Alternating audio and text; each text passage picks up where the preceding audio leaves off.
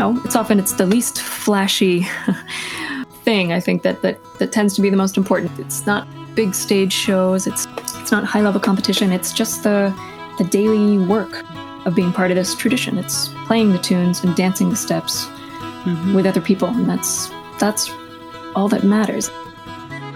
Hi there. Welcome to Between the Jigs, an occasional podcast from the Rejigged Festival in Dartmouth, Nova Scotia, Canada. I am so glad you could join us. I'm Christine Donnelly-Moan, and I'm part of the Rejigged team. Our festival is an annual 3-day celebration of new directions in Celtic music and dance, featuring concerts, workshops, sessions, and so much fun. Today, I'm pretty psyched to share with you an interview that Elizabeth McDonald and I conducted with Jackie O'Reilly last spring. Jackie's an Irish dancer and an old friend of ours. She's come up to Nova Scotia a few times now. She and her husband, Uilleann Piper Joey Abarta, recently participated in Rejigged's completely online festival last October. In this interview, Jackie talks about her approach to Irish dance, what it's like to be an artist in the current pandemic, and her involvement in an exciting project called From the Floor. Let's get right into it, shall we?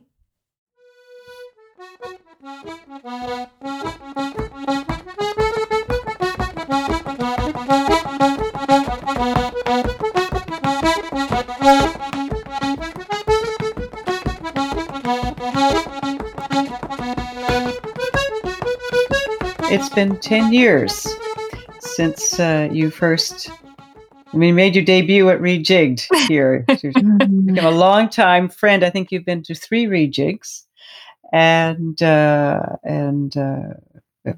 delighted us every time. But I recall that you found your way here in 2010 because of circumstances that I think you can elaborate on. You came up with our wonderful Kieran Jordan, also a friend of ours.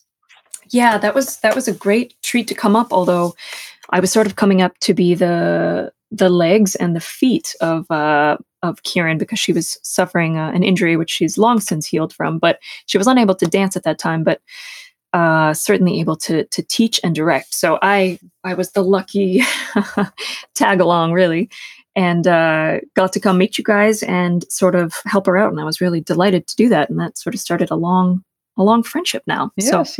Yeah. It's a bonus for us. Yes, definitely. To have you, both you and Kieran join us. When I talk to dancers, I often hear stories of them, being trotted off to dance class at age 3 and 4. But your story of how you came to dance is slightly different. As I recall, you came a little bit later to dance, and I'd like to have you tell us a bit about that. Yeah, definitely. So I started dancing when I was around 16 or 17, which is definitely later than your average step dancer. As a kid, I loved Irish music. I first heard it when I was around 7 or 8. And, from that point on, I sort of begged my parents to drive me around to Irish music concerts and anything I could really get near. But for some reason, it never occurred to me or to my parents that I could play Irish music. I showed a great interest in Irish music, but we just didn't have the sort of musical foundation in my family to or the proximity to it to figure out a way to no one ever suggested it, basically. So it really wasn't until later that I was able to get involved. As a teenager, I was at an Irish festival, the yearly one, back when I was at Stonehill College. And I was at the set dancing tent, and I was unfamiliar with it, but was watching the set dancers, and they looked like they were having a great time, and the music was incredible. And there was a set that was short one dancer, and I sort of very timidly, raised my hand and got pulled into a set. And it was kind of, a big moment. It was sort of, it all clicked, I guess. It was a way in. It was a way that I could be part of this community. And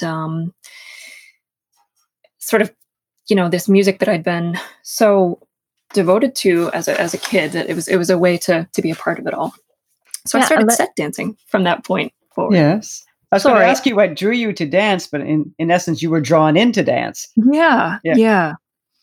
Just for our listeners who aren't familiar with the Irish dance scene. Can you just describe a little bit what a set dance is? Yeah, so set dancing is social dancing. It's done in for a set of 8 or 4 couples, and it's you're in a partner hold with your own partner, but you interact with all the other members of the set. So it's sort of it's not so much a performance style of Irish dancing. It's really a democratic sort of dancing for the people. And it sort of looks like American square dancing, if you're familiar with that, but it has its own percussive footwork and a really strong connection with traditional music. And it's done, sort of in festivals, celebratory settings, pubs, houses. It's a party dance kind of. And from there, you built on the set dancing and moved into sean-nós and old style step? Yeah. Yep. When I went away to college, there was no set dancing. I went up to college in Vermont, up in UVM, but there was step dancing up there. And, not growing up as a step dancer or a dancer really of any kind, it took me a long time to sort of identify as a dancer and to feel that I could, what business would I have step dancing? I would have felt that way, as a teenager. But as I went on, I just wanted to keep dancing. So I was happy to do any style of Irish dance that I could find. And up in Vermont, I step danced with the McNeish School of Irish Dance. Alice McNeish runs that school. She's a wonderful, wonderful woman and dancer. And her program really was kind of unique in the competitive step dancing world, in the sense that she prioritized community, which is the same thing that drew me into set dancing. So it sort of was a natural path forward. From there, as a senior in college, I studied abroad. I went to the University College Cork in Ireland, and I got to take classes with Peggy McTaggart, the great Cork step dancer, old style step dancer, which was such a treat. And it really, I guess, was my first exposure to old style step dancing, although I wouldn't have known it at the time necessarily. To me, it was just step dancing. And so that a lot of good memories from that time.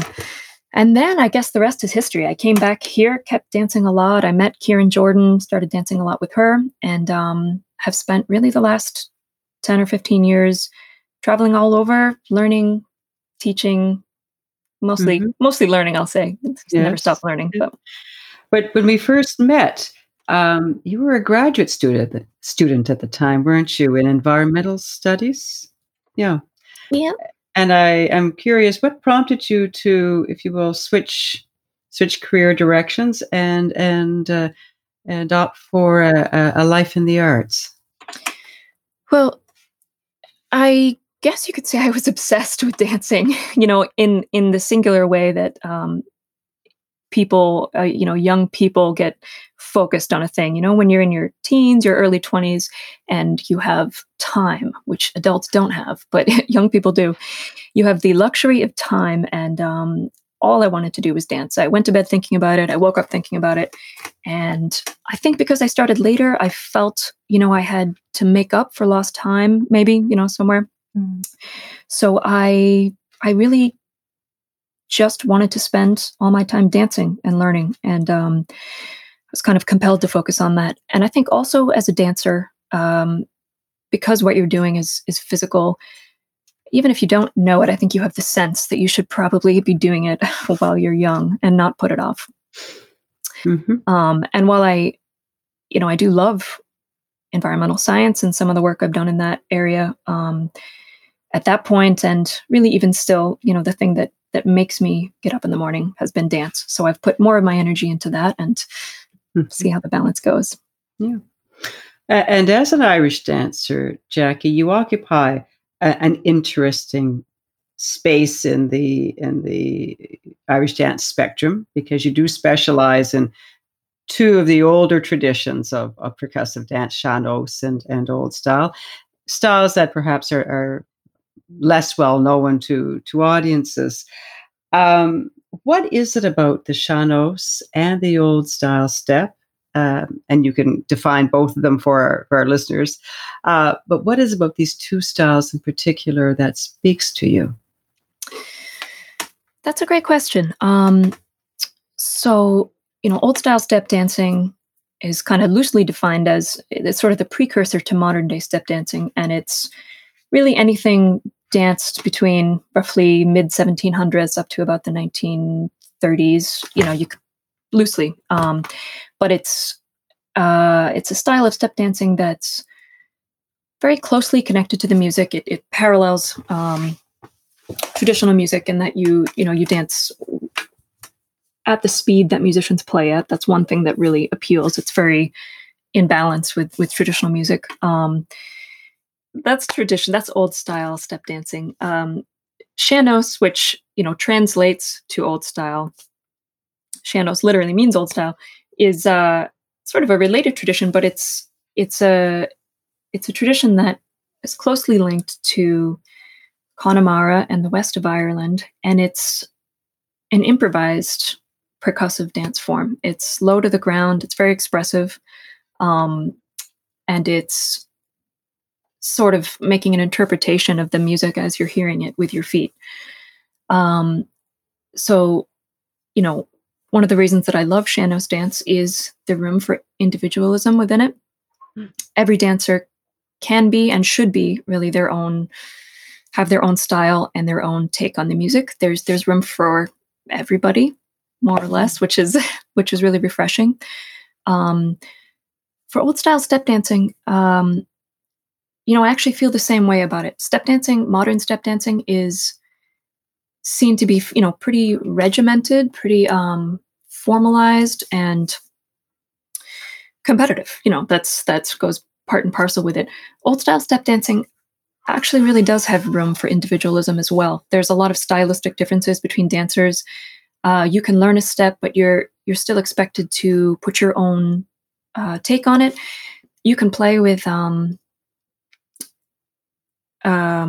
sort of accent notes and emphases within it, which is really refreshing in the world of step dancing. I have sort of a fascination and a love of reviving old steps, learning old steps from people, sort of the connection that you get from learning a step from a person and then, hearing where they learned it from. There's a story behind it, and you've had this experience of traveling to them, learning it, and then you pass it on. So you become part of the thread of that step's story and history. And I love that part of it. As a person that loves learning old steps, and I guess I'll say collecting old steps, but I sort of shy away from the term collector, is that I'm really interested in how steps in someone's repertoire have meaning. Like what there's hundreds of steps you could learn. You could learn and dance hundreds of steps, but what makes any one step special and what gives it meaning? And that's sort of the experience that you have learning it from someone, dancing it with someone else throughout your life, or performing it in different settings, in social settings, late night parties, whatever it is, and sort of how each time you dance a step, you're adding a tiny layer of meaning to it for yourself. And I think that's what makes a repertoire special and makes it get passed on to the next generation. So that was a really roundabout way of answering why I like those two things. Mm-hmm. Mm-hmm. But in a sense, you are becoming a tradition bearer as well. I take the responsibility of passing on this tradition very seriously. There's work that I do that falls maybe more into the creative side that I love, and is very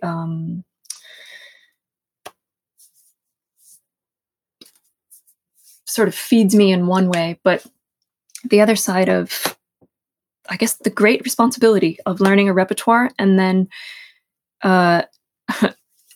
maintaining it over your lifetime. That's actually a huge part of old style step dancing and Sean-nós dance, is the dedication that it takes to maintain a large repertoire.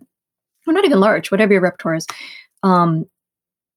It takes practice, through the weeks, months, and years. And it's a little bit like a long-term relationship. You need to really put in the time, and you have to love it in a certain way, because it's not going to give anything back to you. It doesn't owe you anything. It's a thing that you have to take whatever ability or aptitude you've been blessed with, whatever level that is. It could be anything, and you have to then run into this repertoire and be lucky enough to find the thing that you think is beautiful and meaningful. And if you have both of those things, then it's your job to protect it and to share it over your lifetime. So what is it you find beautiful and meaningful? Well, I think that everyone, people, not just artists, are searching for beauty and meaning and connection. And for me, this particular set of movements and rhythm and the way that they connect with the music, and really most importantly, the connection between the people that are doing it, that's what beauty looks like to me, I guess, Yes. And very rarely, on a very good day or a very good night, I think all of us might be lucky enough to catch some small glimpse of the true meaning of everything. And that's sort of what inspires me to keep doing this and to hold on to this repertoire and pass it on. Yeah, for those moments. Yes, those moments. So over the past 10 years since I've known you, you've done some fascinating creative work, wonderful research work, and collaborative work. And of course, with your husband, Joya Barta. But outside of From the Floor, which we'll discuss in a bit more detail later, what have been some of the highlights for you? What are you most proud of? Actually, just this spring, I've finished up 10 years of my dance program, which is O'Reilly Irish Dance. So it's been 10 years now of teaching non-competitive Irish dance, that's sean-nós, old style step dancing and set dancing, to kids and teens here in Boston. That I'm extraordinarily proud of. It's been a wonderful decade, and a lot of the kids now sort of are heading off to college and growing up, but watching them transform into really sensitive, good dancers has been very rewarding. They're musical. They understand how to talk to musicians, how to work with musicians. They, are carrying on some of the repertoire that I've passed on to them, which is really important to me. Mm-hmm. Yeah, one thing I've gotten to work on that I've been really proud to play a small part in is working a little bit with Michael Tubridy in his volume 2 of traditional Irish step dancing. So, Michael and his wife Celine released a great collection of step dances from Claire, from Dan Fury and James Keane, two step dancers there. And this body of work really has united step dancers all over. It's a lovely repertoire that bridge the gap between social dancing and step dancing. There are step dances that have refrains, and it's sort of step dancing that everyone can learn and do. So it's really sort of community-focused step dancing, and I love that repertoire. And I was able to work with Michael on sort of proofreading the notation for the second volume of that. There's a whole a lot of field footage that was still out there that I had gotten a chance to view and spend a lot of time with, and a lot of material that hadn't yet been published, and got to sort of, in the small part, talk Michael into releasing volume 2, and got to edit the notation and play a small part in helping that get out there. So I was really proud of that work.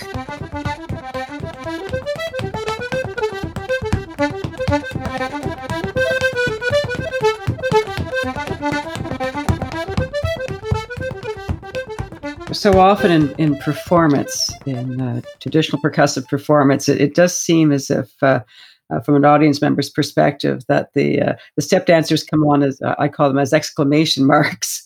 You come on, you dazzle, you leave. You come back a little bit later, you dazzle, you leave. But what's so delightful about From the Floor is that you've brought dancer and musician together in this beautiful balanced relationship where one complements the other and each support the other to bring out the best in the music and the dance. I'm fascinated with the story, the inspiration, and the purpose behind From the Floor. What brought you and Rebecca McGowan, your collaborator, and another beautiful dancer together. What did you want to achieve? Yeah, From the Floor is a visual album of Irish dance and music. It's 6 tracks of traditional and original choreography, filmed in collaboration with my dance partner, Rebecca McGowan, musicians Chris Stevens and Nathan Gorley, and Louise Bicken did the filming. Rebecca and I have danced together for a long time. We met back, I'd say, around 2007. A mutual friend introduced us at a dance, and then we actually really got to know each other well in Kieran Jordan's classes in Boston. We both danced with Kieran, and those were really good years.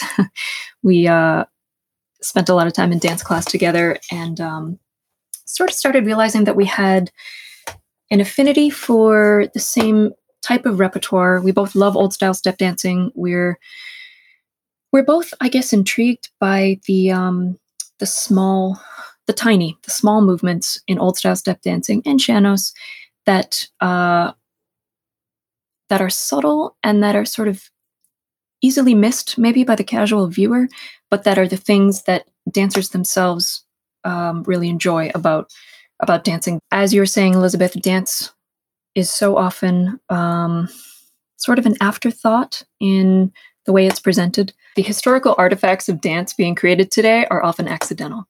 So in live performance, dance can be a last-minute add-on. It's not really adequately planned for. The feet can be obscured. It may not even be mic'd. And as percussive dancers, that's a challenge. Dancers aren't always brought into the loop with arrangements of tunes. That kind of affects how it presents on stage, tune choices, lengths, etc. And percussive dance really offers its own specific set of challenges for being presented. So we really had a desire to create something and to find a way to try to create something that could have some permanence and that could bring dance slightly more into the center as far as focus. Not I'll say more into the center, not center, because to have more of an equal position with music. And we were asking ourselves the question, what would happen if the choices made reflected dance, on an equal footing with music. So we were looking at different media for how dance is shared. There's live performance. There are recordings of live performance, but those have a lot of problems. There are instructional DVDs. That's one way that dance is spread, and that's intentional, but it's focused on teaching, and it's you sort of maybe have to compromise the artistic sensibility of something like that. So we felt that there really wasn't a medium to share in the way that we were looking for. So we decided to try and model something off of what a musician creates when they make an album. It's a way to sort of make intentional choices and to say, this is what we think is good about step dancing. We're, choosing the camera shots, helping choose the tunes, working on transitions. It's sort of a representation of our dancing and our choices in time, in this moment in time. And it's very much not, a music video. I guess that's one other way you could share dance on video. It's we wanted to honor the choreography and the dancing by not doing too many cuts, too much flashy camera work. It's really not supposed to be that. And I guess ultimately it's very hard as a traditional artist.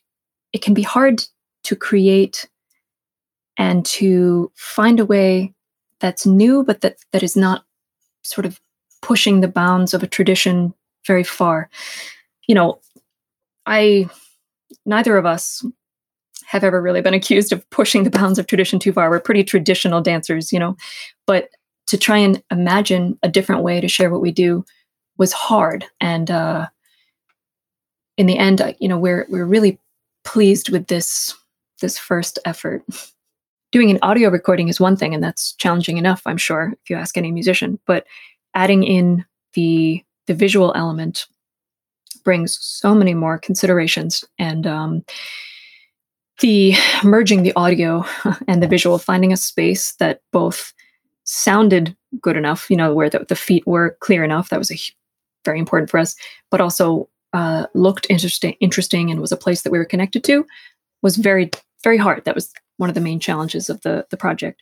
So, we really at the beginning couldn't have imagined actually creating something that we were happy with. By the time we did create something, we would have just been happy if if a few people whose music or dancing we respected liked it. That really was our goal. We wanted to create something that the people that we look up to might think was a worthy project, I guess. But what we didn't envision was that that it has gotten some really nice feedback, and we've been so touched. We, as an afterthought, hadn't planned on doing this, but entered it into some dance film festivals, which is really fun. It's a whole other world that we hadn't anticipated being a part of. But to our great surprise, it was accepted into some of them, and even won an award, which was shocking for us. We the Utah Dance Film Festival back in February. Congratulations! Yeah, thanks. It got an award in sound design for the segment that's up on the board, the reels on the board. So that was very fun.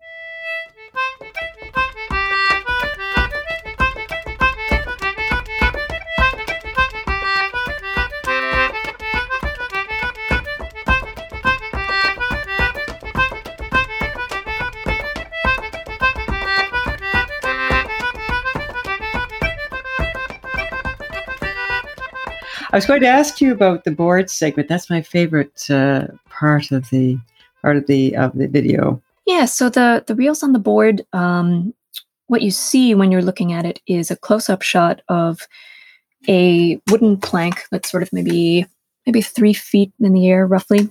Supported by blocks on either side. So it's raised up, and you see our feet facing each other. And then right sort of in the background, but as close as we could get it, you see Chris Stevens' hands and fingers and his concertina. He's playing the concertina for this piece. So it's a very, very close-up view. And I guess this piece was another sort of open-ended question. What will happen if we put the feet on the same level as the fingers and the hands? You don't... With the style of dance that we do, everything is small. All the movement happens below the knees, but really even below the ankles. There's so many subtle variations that are very hard to translate on a big stage. It's hard to get them across. It's really not necessarily meant to be done there. So the power of being able to use a camera to bring the viewer into a smaller space was sort of one of our inspirations for the project in general, but especially on this piece. What happens when you look closely? The steps and rhythms that we're doing are inspired by and are part of the sort of Clare battering tradition, which even within all of this that we're talking about is even a smaller, lower to the ground style. So bringing the camera in seemed essential there. And just sort of the parallel of what the hands and the fingers are doing, and some of the sort of percussive sounds of the fingers on the buttons can be heard there, which play into it. And the sort of idea that the feet are sort of talking to each other and responding to each other. It's sort of a back and forth in the way that you are doing when you're dancing, sometimes with your whole body and sometimes with your feet.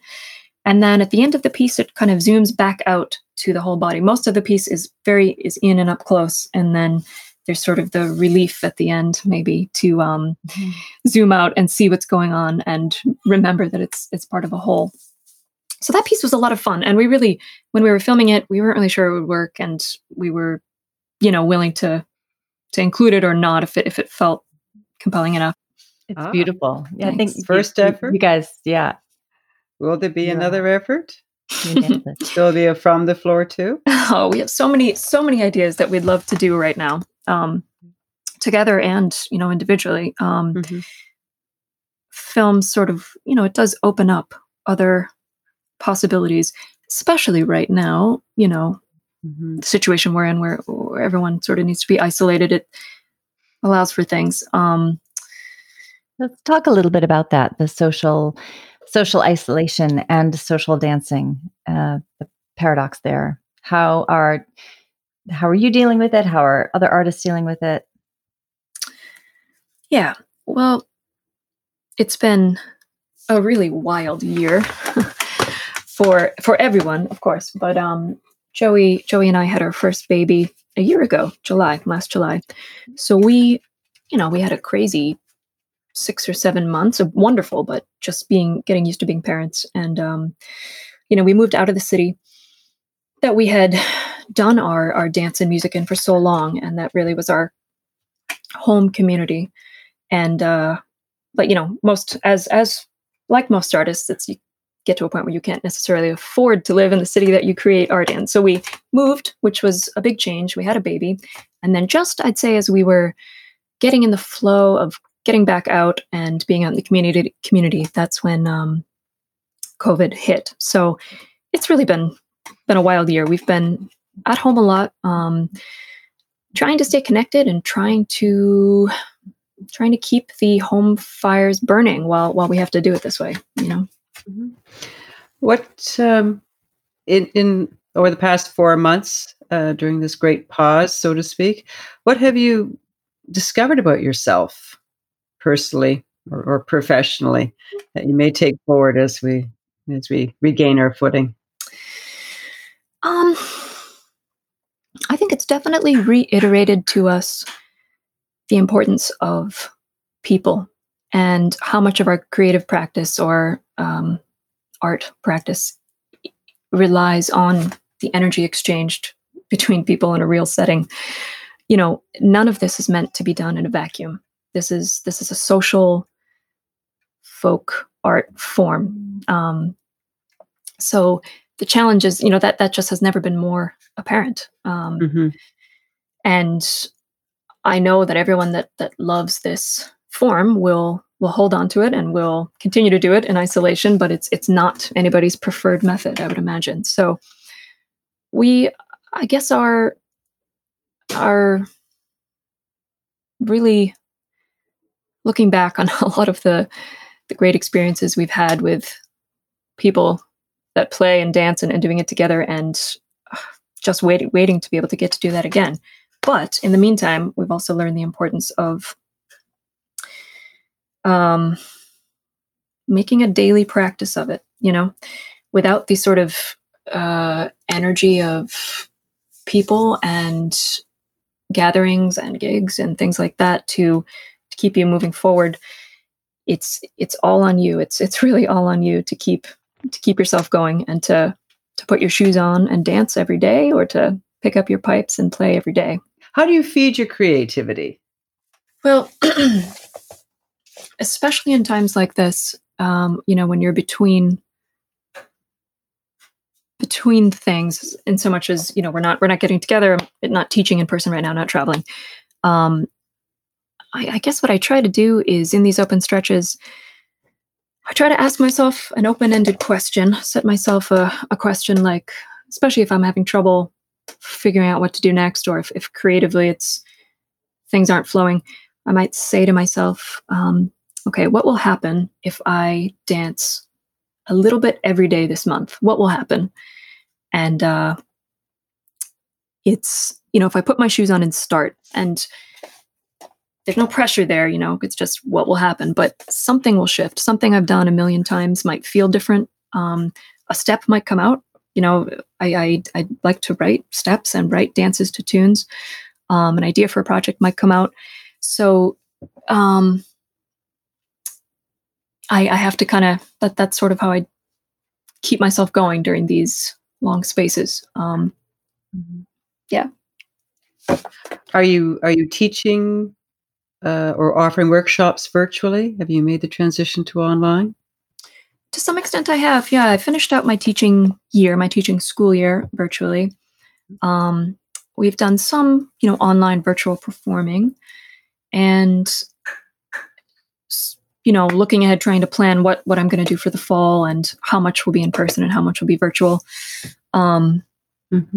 It's hard, it's, once again, music can translate online to whatever extent it can, but I think, once again, dance in its multidimensional and sort of ephemeral nature, it's hard to put that online and to get it across. And especially, teaching online offers a lot of challenges. Percussive dance, again, offers more challenges because of the third sort of the audio track that needs to link up with what you're seeing. So it's hard, but because it's what we're all have to do for the time being.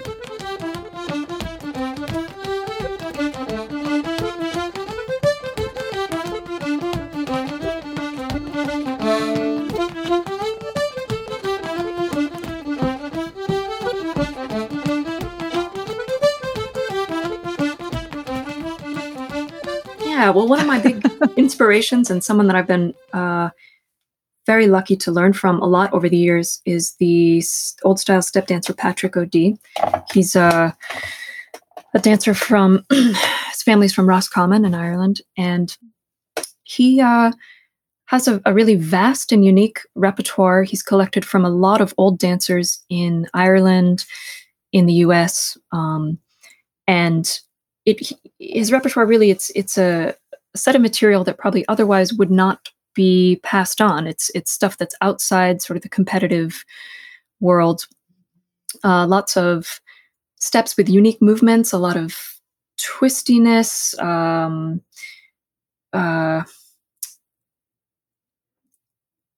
me think now. He's collected steps from all over, from Cork, from Kerry, all different parts of Ireland, the US. And what I really respect about his approach is his commitment to passing on this repertoire and keeping steps alive that otherwise would be lost. So I've learned a lot from him, and sort of inspired by his approach. I also collect and try to learn from as many different dancers and sources as I can, and really try and approach it with respect and humility, and try to maintain this repertoire and pass it on. And yeah, Patrick was a protege of the great Joe Donovan. Yeah, magnificent Cork dancer. Yes, yeah, he had learned a lot from him, and I think went on to learn a lot from some of the North Kerry step dancers, another unique localized style of step dancing. Yes, he's interviewed and learned, I know, from a lot of older dancers that immigrated to the US. He's come over here and learned a lot of their steps.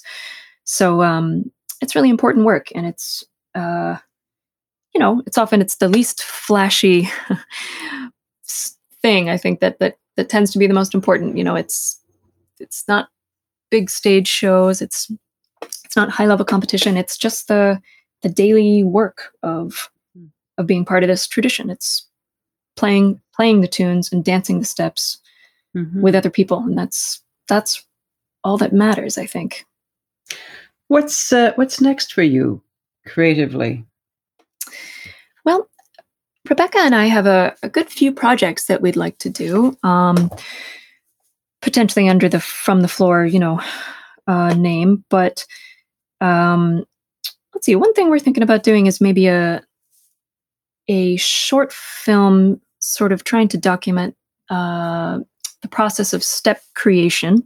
We thought that would be an interesting project. We also we want to get back to collaborating with live musicians as soon as we're allowed to be in the same room as other people. So we've got sort of some plans for that going, but I'll hope that that's possible soon.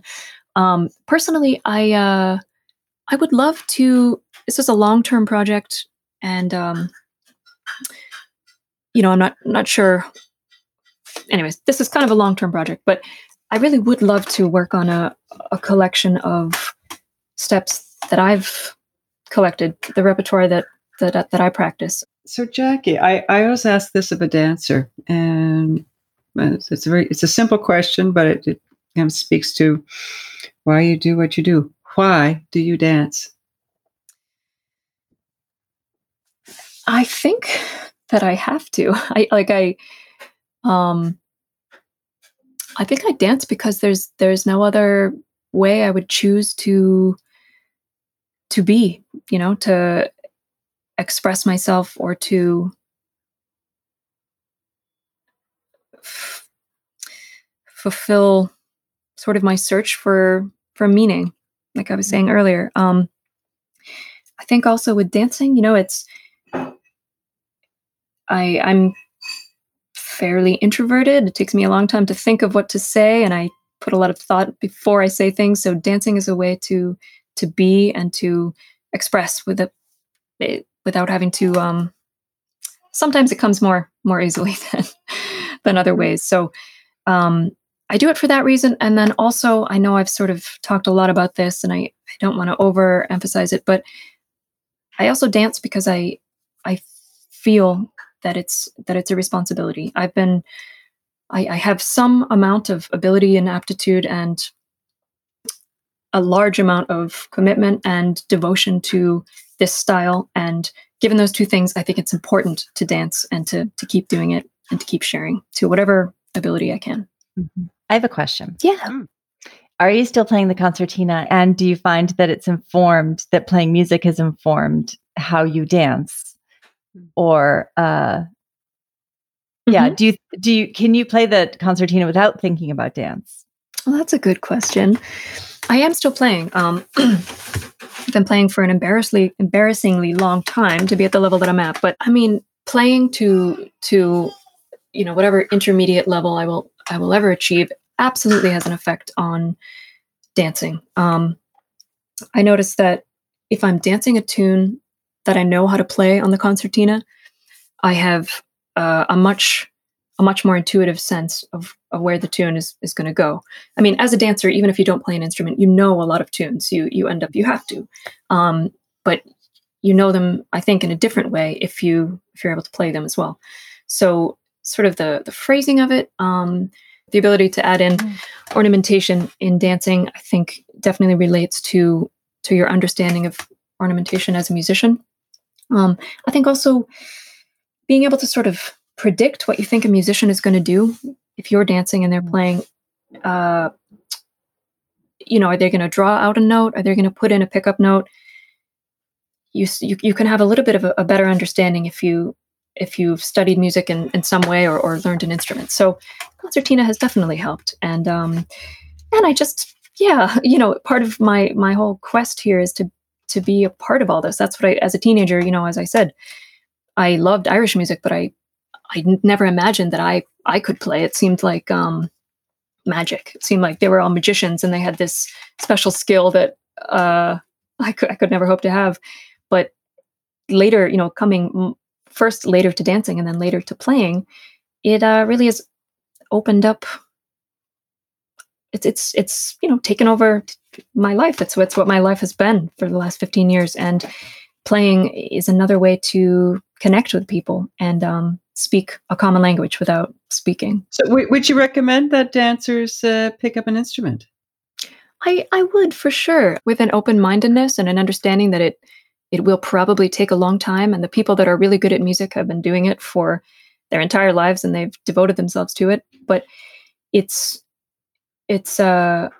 rewarding in so many ways. And I think more and more about this, after having had a baby. I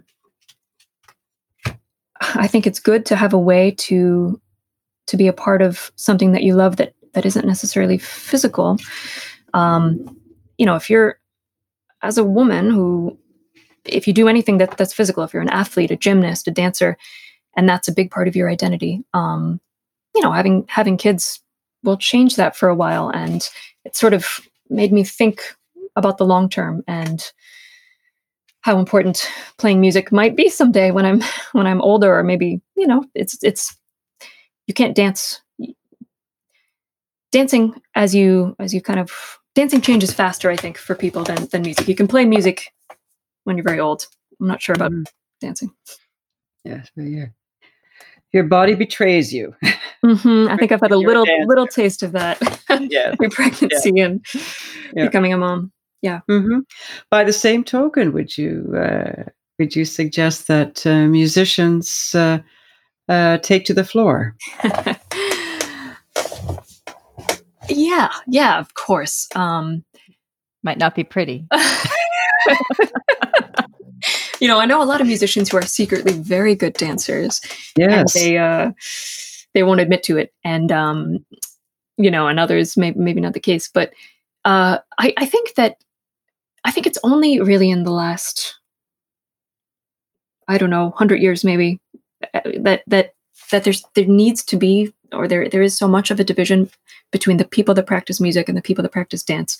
You know, I think it was much more common in the past for people to do a bit of both or a lot of both, and the understanding of those two things as being inseparable comes along with that. And it's only when you separate the two and sort of push both of them into professionalism or the competitive heights, say, of step dancing, that those crafts sort of separate, and there is a loss, when that happens. And having an understanding of both forms can only be good.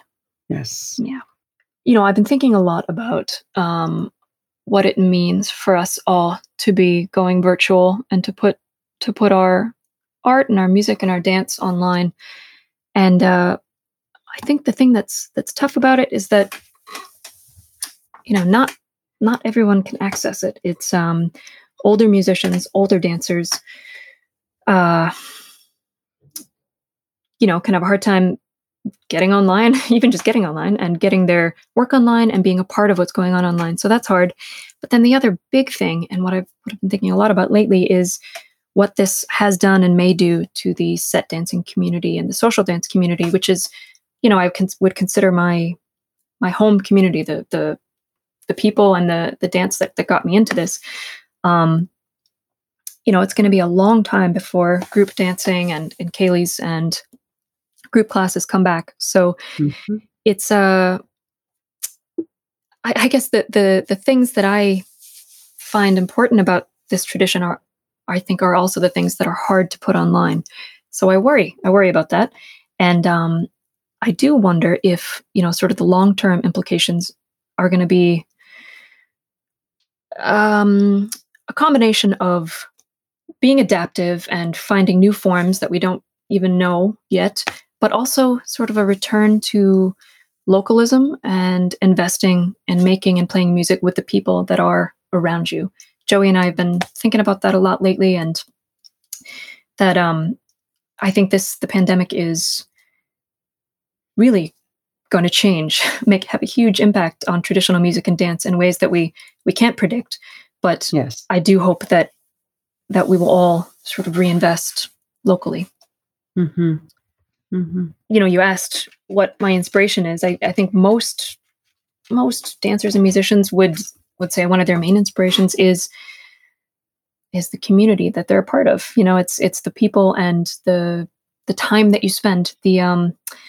I guess it's like the hours that you spend with the people that love the same thing you do. They all add up.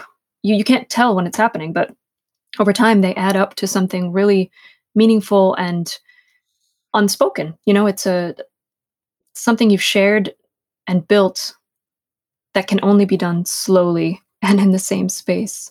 Mm-hmm. And that's how I feel also about my students, especially the teens that have been with me since they were kids. All those hours in the studio together, they really mean something. It's a real experience. And in the world today where we're all searching for real experiences, we live half virtually, and music and dance is a way for a lot of us to feel real, I guess. Yeah. It speaks to your soul. Yeah. Yeah. Yeah, definitely. Mm-hmm. Well, thank you so much, Jackie. Oh, this has been thanks. Absolutely delightful. It was great to chat with you again. It's been far too long. Likewise, it really is my pleasure. And it's not often that get the chance to really talk about something that means the most to me. It's yes. it's kind of hard to talk about it, but it's good. Yes. Yeah. Well, this has been wonderful. Likewise. Thank you for your time. Oh, my pleasure. You guys too. So if you liked this episode, you could help us out by giving it a 5-star rating on Apple or wherever you download your podcasts. Also, Be sure to tell your friends about us because your enthusiasm is helping the world to discover our small but mighty festival. I'd like to thank Jackie O'Reilly for joining Elizabeth McDonald and me.